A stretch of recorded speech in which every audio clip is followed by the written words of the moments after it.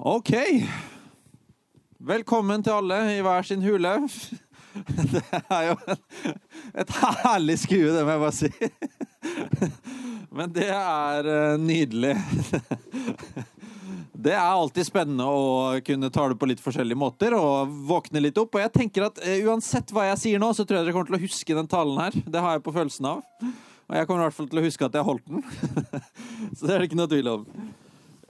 Vi skal i gang med en ny taleserie, som Torgeir nevnte. Kroppskontakt det skal handle om i vår. På en litt annen måte enn det vi kanskje med en gang begynner å tenke når vi snakker om kroppskontakt. Og det tror jeg blir spennende å kunne gi det en litt ny betydning. Og så får vi bare sette litt på vent den her fysiske kroppskontakten fortsatt i skal vi si et halvt år til i hvert fall. Ja. Så det får vi prøve på. Og så har jeg alltid drømt om når jeg skal tale, at det litt sånn at folk underveis i talen liksom bare reiser seg opp og løfter en hånd eller beveger litt på seg og litt sånn. Og jeg har liksom troa på at i dag dagen der det skjer. Så ikke vær redd for å være litt i bevegelse. Og så kan jeg tenke at det på grunn av at det blir så emosjonelt preget av talen, og så kan dere selv velge om det fordi dere trenger å holde varmen, eller hva det Men sånn det. Men vi kan faktisk begynne alle med å reise oss opp, og så skal dere bare prøve med en gang nå, og så bare bevege så mye som mulig på kroppen i løpet av 10 sekunder. 1, 2, 3, 4, 5, 6, 7, 8, 9, 10. Veldig, veldig bra. Det dere har gjort nå, den formen for kroppskontakt som vi skal snakke om. Fordi nå har dere blitt litt varmere, sant? Dere kan sette dere ned hvis dere vil, og så kan dere stå hvis dere vil. Men dere har blitt litt varmere. Hvorfor har dere blitt litt varmere? Fordi kroppen har vært i bevegelse, sant? Og kroppen har vært i kontakt med andre deler av kroppen. Og det sånn det som gjør at blodet begynner å strømme gjennom, og du får varme i hele kroppen. Hvis jeg nå bare hadde gjort sånn her, og bevegd kun på fingeren, hvor mye varme hadde gått ut i resten av kroppen da? Ikke så veldig mye. Men det når hele kroppen koblet sammen, at kroppskontakt fungerer på en god måte. Og det det vi skal snakke om og fokusere på og leve ut i løpet av våren. 1. Korinterbrev, kapittel 12, der står det i vers 20-22 og 26-27. Men så det mange kroppsdeler, men bare én kropp. Øyet kan ikke si til ånden, jeg trenger deg ikke. Eller hodet til føttene, jeg har ikke bruk for deg.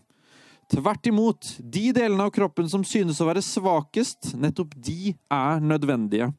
For om ett lem lider, lider alle de andre med, og om ett lem blir hedret, gleder alle de andre seg.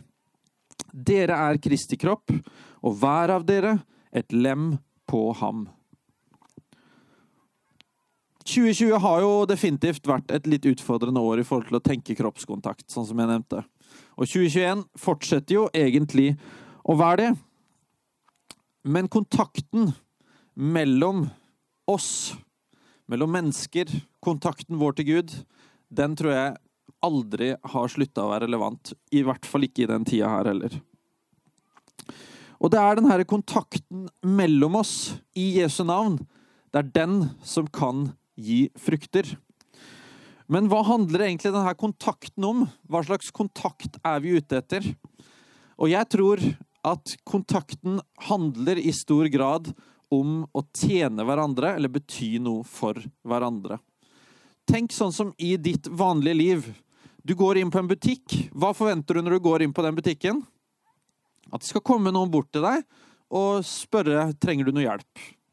Eller hvis du sender et barn på en fotball, de skal begynne på et fotballag, hva forventer du da? Jo, det kan være greit at treneren i hvert fall sier hei og begynner å instruere litt i hva som skjer. Hvis du gifter deg, så kan det jo være greit om den du gifter deg med litt sånn at den tenker at, ikke bare tenker på seg selv, men at det faktisk litt sånn, skal jeg lage litt mat til deg, eller skal har du lyst på litt lommepenger eller et eller annet sånt, sant? Altså man har lyst til å bli tjent i ekteskap også. Eller hvis du går på skole, det ikke greit om det hadde vært noen lærere der som sa «Jeg her for at du skal lære deg å lese og skrive og regne og litt sånne ting». Og sånn sett så treffer vi på hele tiden andre mennesker og tenker at det her gjør vi fordi vi har en forventning eller et ønske om å bli tjent. Og det som da skjer i den tiden vi har vært inne i nå, jo at vi ikke har fått så mye muligheter til å være tett på hverandre og tjene hverandre. Og vi har sett at det har blitt mer og mer at du skal stå på egne bein eller være isolert fra andre mennesker. Og vi har sett veldig mange store negative konsekvenser av at det blir mindre kroppskontakt. Og blir det mindre kroppskontakt, så blir det kaldere, og det blir vanskeligere å leve. Og derfor skal vi nå fortsette å fokusere på det her. Romerne 12, 4-5 står det: «Vi har en kropp, men mange lemmer, alle med ulike oppgaver. På samme måte vi alle en kropp i Kristus, men hver for oss vi hverandres lemmer.» Dette fortsetter å være like aktuelt, uavhengig av hvilken situasjon eller kontekst man i den verden her. Og det betyr at hver enkelt som her, har en kjempeviktig og avgjørende rolle i en kropp, altså i Jesu kropp. Hver enkelt her har blitt utrustet med ting som du blitt kalt til å bruke, som du blitt utrustet til å bruke. Det betyr ikke at vi alle utrustet likt. Vi utrustet forskjellig, men vi utrustet med helt avgjørende ting. Som du leste i sted, det som kan bli sett på som det svakeste, kan likevel være noe av det viktigste. Og derfor så har vi ingen grunnlag for å begynne å rangere hva som det viktigste. Vi må rett og slett bare innse at alle mennesker kalt med en utrustning til å tjene og til å være en del av den kroppen. Efeserne 4:3-4 står det: «Sett alt inn på å bevare åndens enhet i den fred som binder sammen, en kropp, en ånd, slik dere fikk ett håp da dere ble kalt.» Vi kalt til å være en sammen. Og så står det i 1. Korinterbrev 12, 4-7. «Det forskjellige nådegaver, men ånden den samme. Det forskjellige tjenester, men Herren den samme. Det forskjellige kraftige virkninger, men Gud den samme. Han som virksom og gjør alt i alle. Hos hver enkelt gir ånden seg til kjenne, slik at det tjener til det gode.» Men hva det så vi blitt utrustet med, og hva det vi da kan tjene andre mennesker med? Det sier Efeserne 4, kapittel 4 noe om, og der står det: «Og det var han som ga noen til å være apostler, noen til profeter, noen til evangelister, og noen til hyrder og lærere, for å utruste de hellige til tjeneste, så Kristi kropp bygges opp, inntil vi alle når fram til enheten i troen på Guds sønn, og i kjennskapet til ham, og blir det modne menneske som fullvoksent og har hele Kristi fylde.» Det står altså noe om at vi en, vi en enhet, det i enheten du skal få se frukter, og så står det samtidig at vi utrustet med noen forskjellige gaver. Og her det lest fra da Efeserne, i verset 11-13, 4:11-13, og så står det også noen andre lister med det vi kan kalle nådegaver. Og de ser litt ulike ut, hvordan de nevnes, de som står i Efeserne, med de som står i Romerne og 1. Korinterbrev. Men her så det snakk om 5 hovedområder, det vi leser i Efeserne. Apostel, profet, evangelist, hyrde og lærer. Og det de her 5 vi skal bruke litt godt med tid på nå i løpet av våren, for å finne ut hva det her for noe. For det første så det jo noen ord som ikke så veldig mye brukt. Jeg vet ikke hvor ofte dere går liksom og sier «Hei, apostel», eller «Hei, du profetiske menneske», eller litt sånn type ting. Det liksom ikke de mest... Lærer har du kanskje sagt litt av og til. Det har i hvert fall jeg. Men det ikke alltid like mye brukt, og kanskje ikke akkurat i den konteksten her heller. Og det skal vi finne ut mye mer av i løpet av den våren her. Men det viktig å si at her snakker vi ikke om lederposisjoner eller titler. Selv om det finnes retninger rundt omkring som har en sånn Han som på en måte kalles for apostel og profet, og at på en måte de har det foran navnet sitt og så videre. Det ofte koblet til litt sånn usunne retninger, og det aldri sånn at apostlene, selv om de kalles det i Bibelen, gikk ut og på en måte løftet seg selv fram som en apostel. De ble kalt apostler fordi de hadde en apostolisk utrustning. Derfor så handler ikke det her om posisjoner, men det handler om utrustning. Jeg jo for så vidt en pastor, så derfor så blir det litt selvmotsigende det jeg står og sier her nå, men det skal nå sies at selv om jeg har en lederposisjon som heter pastor, så har jeg faktisk ikke utrustning som pastor. Hva da det? Fordi utrustningen kan være ulik. Og om du pastor, eller om du lærer, eller om du en bedriftsleder, eller hva du så kan du ha hvilken som helst av de utrustningene her. Og det heller ikke sånn at du kanskje bare har akkurat en av de, men på en eller annen måte så har du noe av alle de utrustningene her.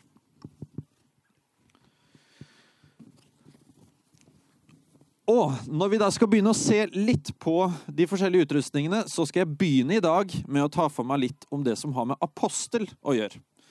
Jeg begynner så vidt på det, og så blir det Oddvar som får muligheten til å dykke enda litt mer inn i det neste søndag. Og så skal vi da bruke 2 søndager på hver enkelt av de utrustningene her i tida fremover. Og som sagt, apostel kanskje ikke det som mest brukt sånn i dagligtalen. Og det jo litt utfordrende å snakke om et ord som egentlig ikke brukes. Men på den andre siden så det veldig vanskelig å bare bytte det ut med et annet ord. Fordi det andre ordet ikke helt rommer alt som apostel betyr i Bibelen. Men å kunne snakke om at man har en utrustning for å være en slags form for plog i upløyd mark, eller en innovator, gründer, at man kunne være føttene som på en måte går fremover, man ser nye muligheter, misjon til nye steder. En del av de tingene der ofte koblet på apostolisk utrustning. Og apostolisk utrustning handler jo egentlig om denne innflytelsen til å åpne nye veier for å nå ut med evangeliet. Altså nye måter å se hvordan kan vi nå ut til nye steder, nye mennesker på nye måter med evangeliet. Og når vi ser i verdenshistoria det som finnes av misjonsvekkelser og bevegelser som på en måte har brutt ut, holdt jeg på å si, så det ganske sikkert at en eller annen form for apostolisk ledelse har vært involvert. Og går vi tilbake til urkirka og ser på de første 12 apostler, og etter hvert da for eksempel Paulus, så jo de kalt apostler fordi de på en måte var de første til å på en måte gå ut og pløye ny mark. Men ikke bare de. Faktisk så var det veldig mange slaver som hadde apostolisk utrustning. Fordi mange av de ble jo etter hvert jagd ut av Jerusalem, og de dro rundt omkring overalt, og så begynte de opp nye menigheter, fortalte om Jesus, og gikk til helt nye steder, og hadde en apostolisk utrustning med å nå ut. Men i kirka så det ikke så veldig mange med en sterk apostolisk utrustning. Dessverre så det veldig mange der som har forsvunnet ut av kirkene. Mange av de nok i enda større grad å finne som gründere eller bedriftsledere i helt andre ting enn menighet. Og hvorfor det sånn? Hvorfor det sånn at folk med apostolisk utrustning forsvinner ut av menighet? Eller aldri føler seg tiltrykket av det? Jeg tror det mange grunner. Noen av de at de kan være en trussel for det etablerte. De aldri fornøyd med å sitte og si ja, vi har nå alltid samlet oss her i Reknesparken gjennom hele vinteren, hver eneste søndag, og da får vi bare fortsette å gjøre det. Nei, da tenker de, men da må vi komme oss videre. Hvor skal vi gjøre det nå? Eller, hvorfor kan vi ikke begynne heller å samles der folk jobber? Vi må ha gudstjeneste bare der folk Eller, hva med det folkeslaget vi ennå ikke har nådd ut til? Vi må nå flytte dit, selv om vi ikke vet helt hvordan det ser ut. Og det litt slitsomt med de folka som ikke bare kan si seg fornøyd med hvordan vi har det, og som bare har lyst til å gå nye steder. Men tenk potensialet som ligger i det likevel. De med apostolisk utrustning, de slitsomme og urolige. De klarer liksom ikke bare å sette seg ned og slappe av, men de skal hele veien se videre. De er ikke fornøyd med tingenes tilstand. De med apostolisk utrustning kan også virke ganske tabloide i sin tilnærming, i form av at de ser en stor visjon, og så er de ikke alltid like gode på å se og balansere tinga. Og det kan være utfordrende for andre å takle. De kan også være veldig til å kjøre på, eller til og med overkjøre. Og det er heller ikke så lett å forholde seg til. Og de er ikke alltid så flinke til å lytte, fordi de har jo alltid så utrolig mye på hjertet, og ønsker å formidle de visjonene og det de brenner for selv. Og så kan de med apostolisk utrustning også lett bli beskyldt for å være litt liberale. Fordi de er jo ikke fornøyd med sånn som det er nå. De vil jo se nye ting. De vil gjøre ting på nye måter, i nye former. Og for mange mennesker så vil det være sånn, ja, men er det lov da? Kan vi gjøre det? Og så tenker man at konservativt blir å holde på alt akkurat sånn som det har vært. Og at en apostolisk utrustet person sånn sett bare er med på å ødelegge for å kunne holde og bevare det som finnes. Så det er veldig mange grunner, og sikkert flere enn de her, til at en del folk med apostolisk utrustning forsvinner ut. Men hva hadde vi vært uten de med apostolisk utrustning? Og der et veldig klart eksempel, det er å se på den menigheten som vi er en del av. Molde-fellesskapet, når den ble startet i sin tid. Hva hadde den vært uten mennesker med apostolisk utrustning? Da hadde vi ikke suttet her i dag. Det hadde ikke vært sånn at vi hadde kommet hit hvis det kun var folk med de andre utrustningene. Du må ha noen som med apostolisk utrustning bestemmer seg for at her finnes det ikke noe, men vi har en lengsel til at det kan skje noe. Og jeg snakket litt med Paul Johan, som er en av de som var med helt fra starten, og som har fått lov til å være med på å se at ting ikke var der, og så ble det til. Og det er en kjempespennende historie om at det apostoliske kom fram. De følte rett og slett at nei, her må vi i gang med noe nytt. Vi trenger et nytt fellesskap, og andre mennesker her har helt sikkert behov for et nytt fellesskap. Det var en blanding av folk som var her, men også folk som kom flyttende hit fra andre steder. For eksempel en som heter Eivind Kåre, som hadde en veldig tydelig apostolisk utrustning til å være med og brøyte vei og starte opp noe nytt. Tok imot folk, man satte retning, og man dro det her videre. Og sånn som Paul Johan selv sa det, når jeg snakket litt med ham om det her, vi ville gjøre ting skikkelig. Altså det som ble gjort, det skulle gjøres skikkelig. Og det er en sånn tydelig apostolisk visjon på at ja, men nå kjører vi på, og så er vi spent på å se hva Gud kan gjøre med det. Apostolisk utrustning handler om å tørre å se inn i fremtiden. Tørre å se hva som kan bli. Det er viktig å tenke nåtid, og vi skal ta med oss fortiden. Men hvis vi glemmer å tenke inn i fremtiden, så går vi glipp av så utrolig mye. Og tenk hva vi kan være med på hvis vi løfter fram både de menneskene og de kreftene i menigheten som har en apostolisk utrustning. Både til å utvikle menigheten, men også til å utvikle de tingene som vi står i arbeidshverdagen, nabolaget, og i de tingene som vi er en del av her i området, og for så vidt ut i verden. Og tenk om vi som menighet kan være med på det. At mennesker med en apostolisk utrustning, at vi som fellesskap utrustet med det her, kan få lov til å gå ut og se at store ting skjer her i området. Tenk om vi blir kjent for at det var den menigheten som klarte å virkelig ta tak i at ungdommene ikke bare dreiv rundt, men fikk seg et positivt og godt miljø.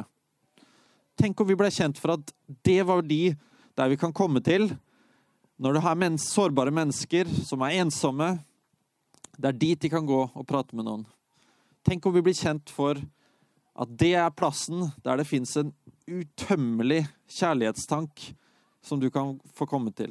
Eller tenk om vi blir kjent for å være de som rett og slett er med på å forandre Molde.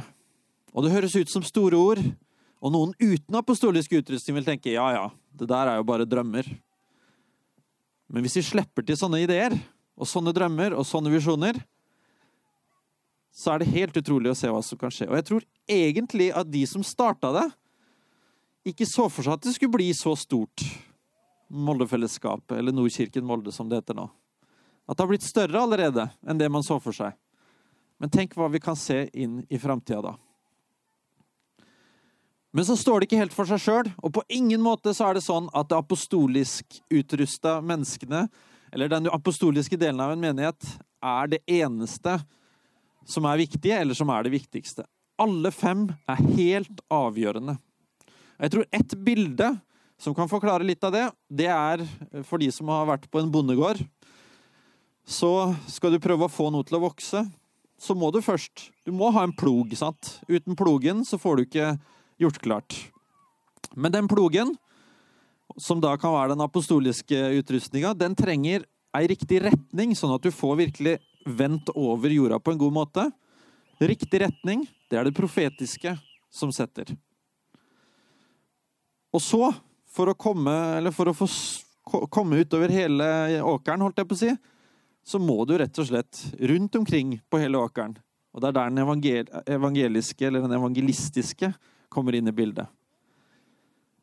Og når den har fått pløyd rundt, så trenger du de som går rundt, og som sår, og som passer på at de korna får lov til å spire og gro, i form av hyrdene eller pastorutrustning. Og så det også viktig at det her kommer dypt ned, setter rot, sånn at det ikke skylles vekk, men at det får lov til å vokse opp og bli sterkt. Og det der læreren kommer inn i bildet. Så der ser dere at vi kan ikke gå glipp av noen av de prosessene her. Alle like viktige. Og det det vi skal fokusere på i løpet av våren, at alle de utrustningene her like viktige, men vi må være med på å løfte de fram, bli kjent med de, finne ut hvilken utrustning jeg har, og ikke minst heie fram de andre utrustningene som jeg ikke har. Og sammen så kan vi da få lov til å se en kjempespennende vår, der de her ulike kroppsdelene her kan få lov til å komme i kontakt med hverandre og fungere på en god måte. Og denne tiden vi inne i nå, den gir oss kjempespennende muligheter til apostolisk utrustning, gjør den ikke det? Vi må gjøre nye ting. Vi har ikke sjans til å gå inn i det vi har gjort. Og noen av oss jo for så vidt glad i det. Og så det samtidig utfordrende. Men det her gir oss kjempespennende muligheter, så jeg gleder meg til å fortsette å ha kroppskontakt med dere i form av å bli som menighet bedre kjent med de ulike kroppsdelene og finne ut av hvordan det her kan se ut. Så jeg gleder meg og håper dere også klar for en reise på det her. Og det her noe vi kan ta med oss både i forkynnelsen på søndagene, men smågruppe og ulike ting, så skal vi da se på ulike måter der vi kan ta det for oss.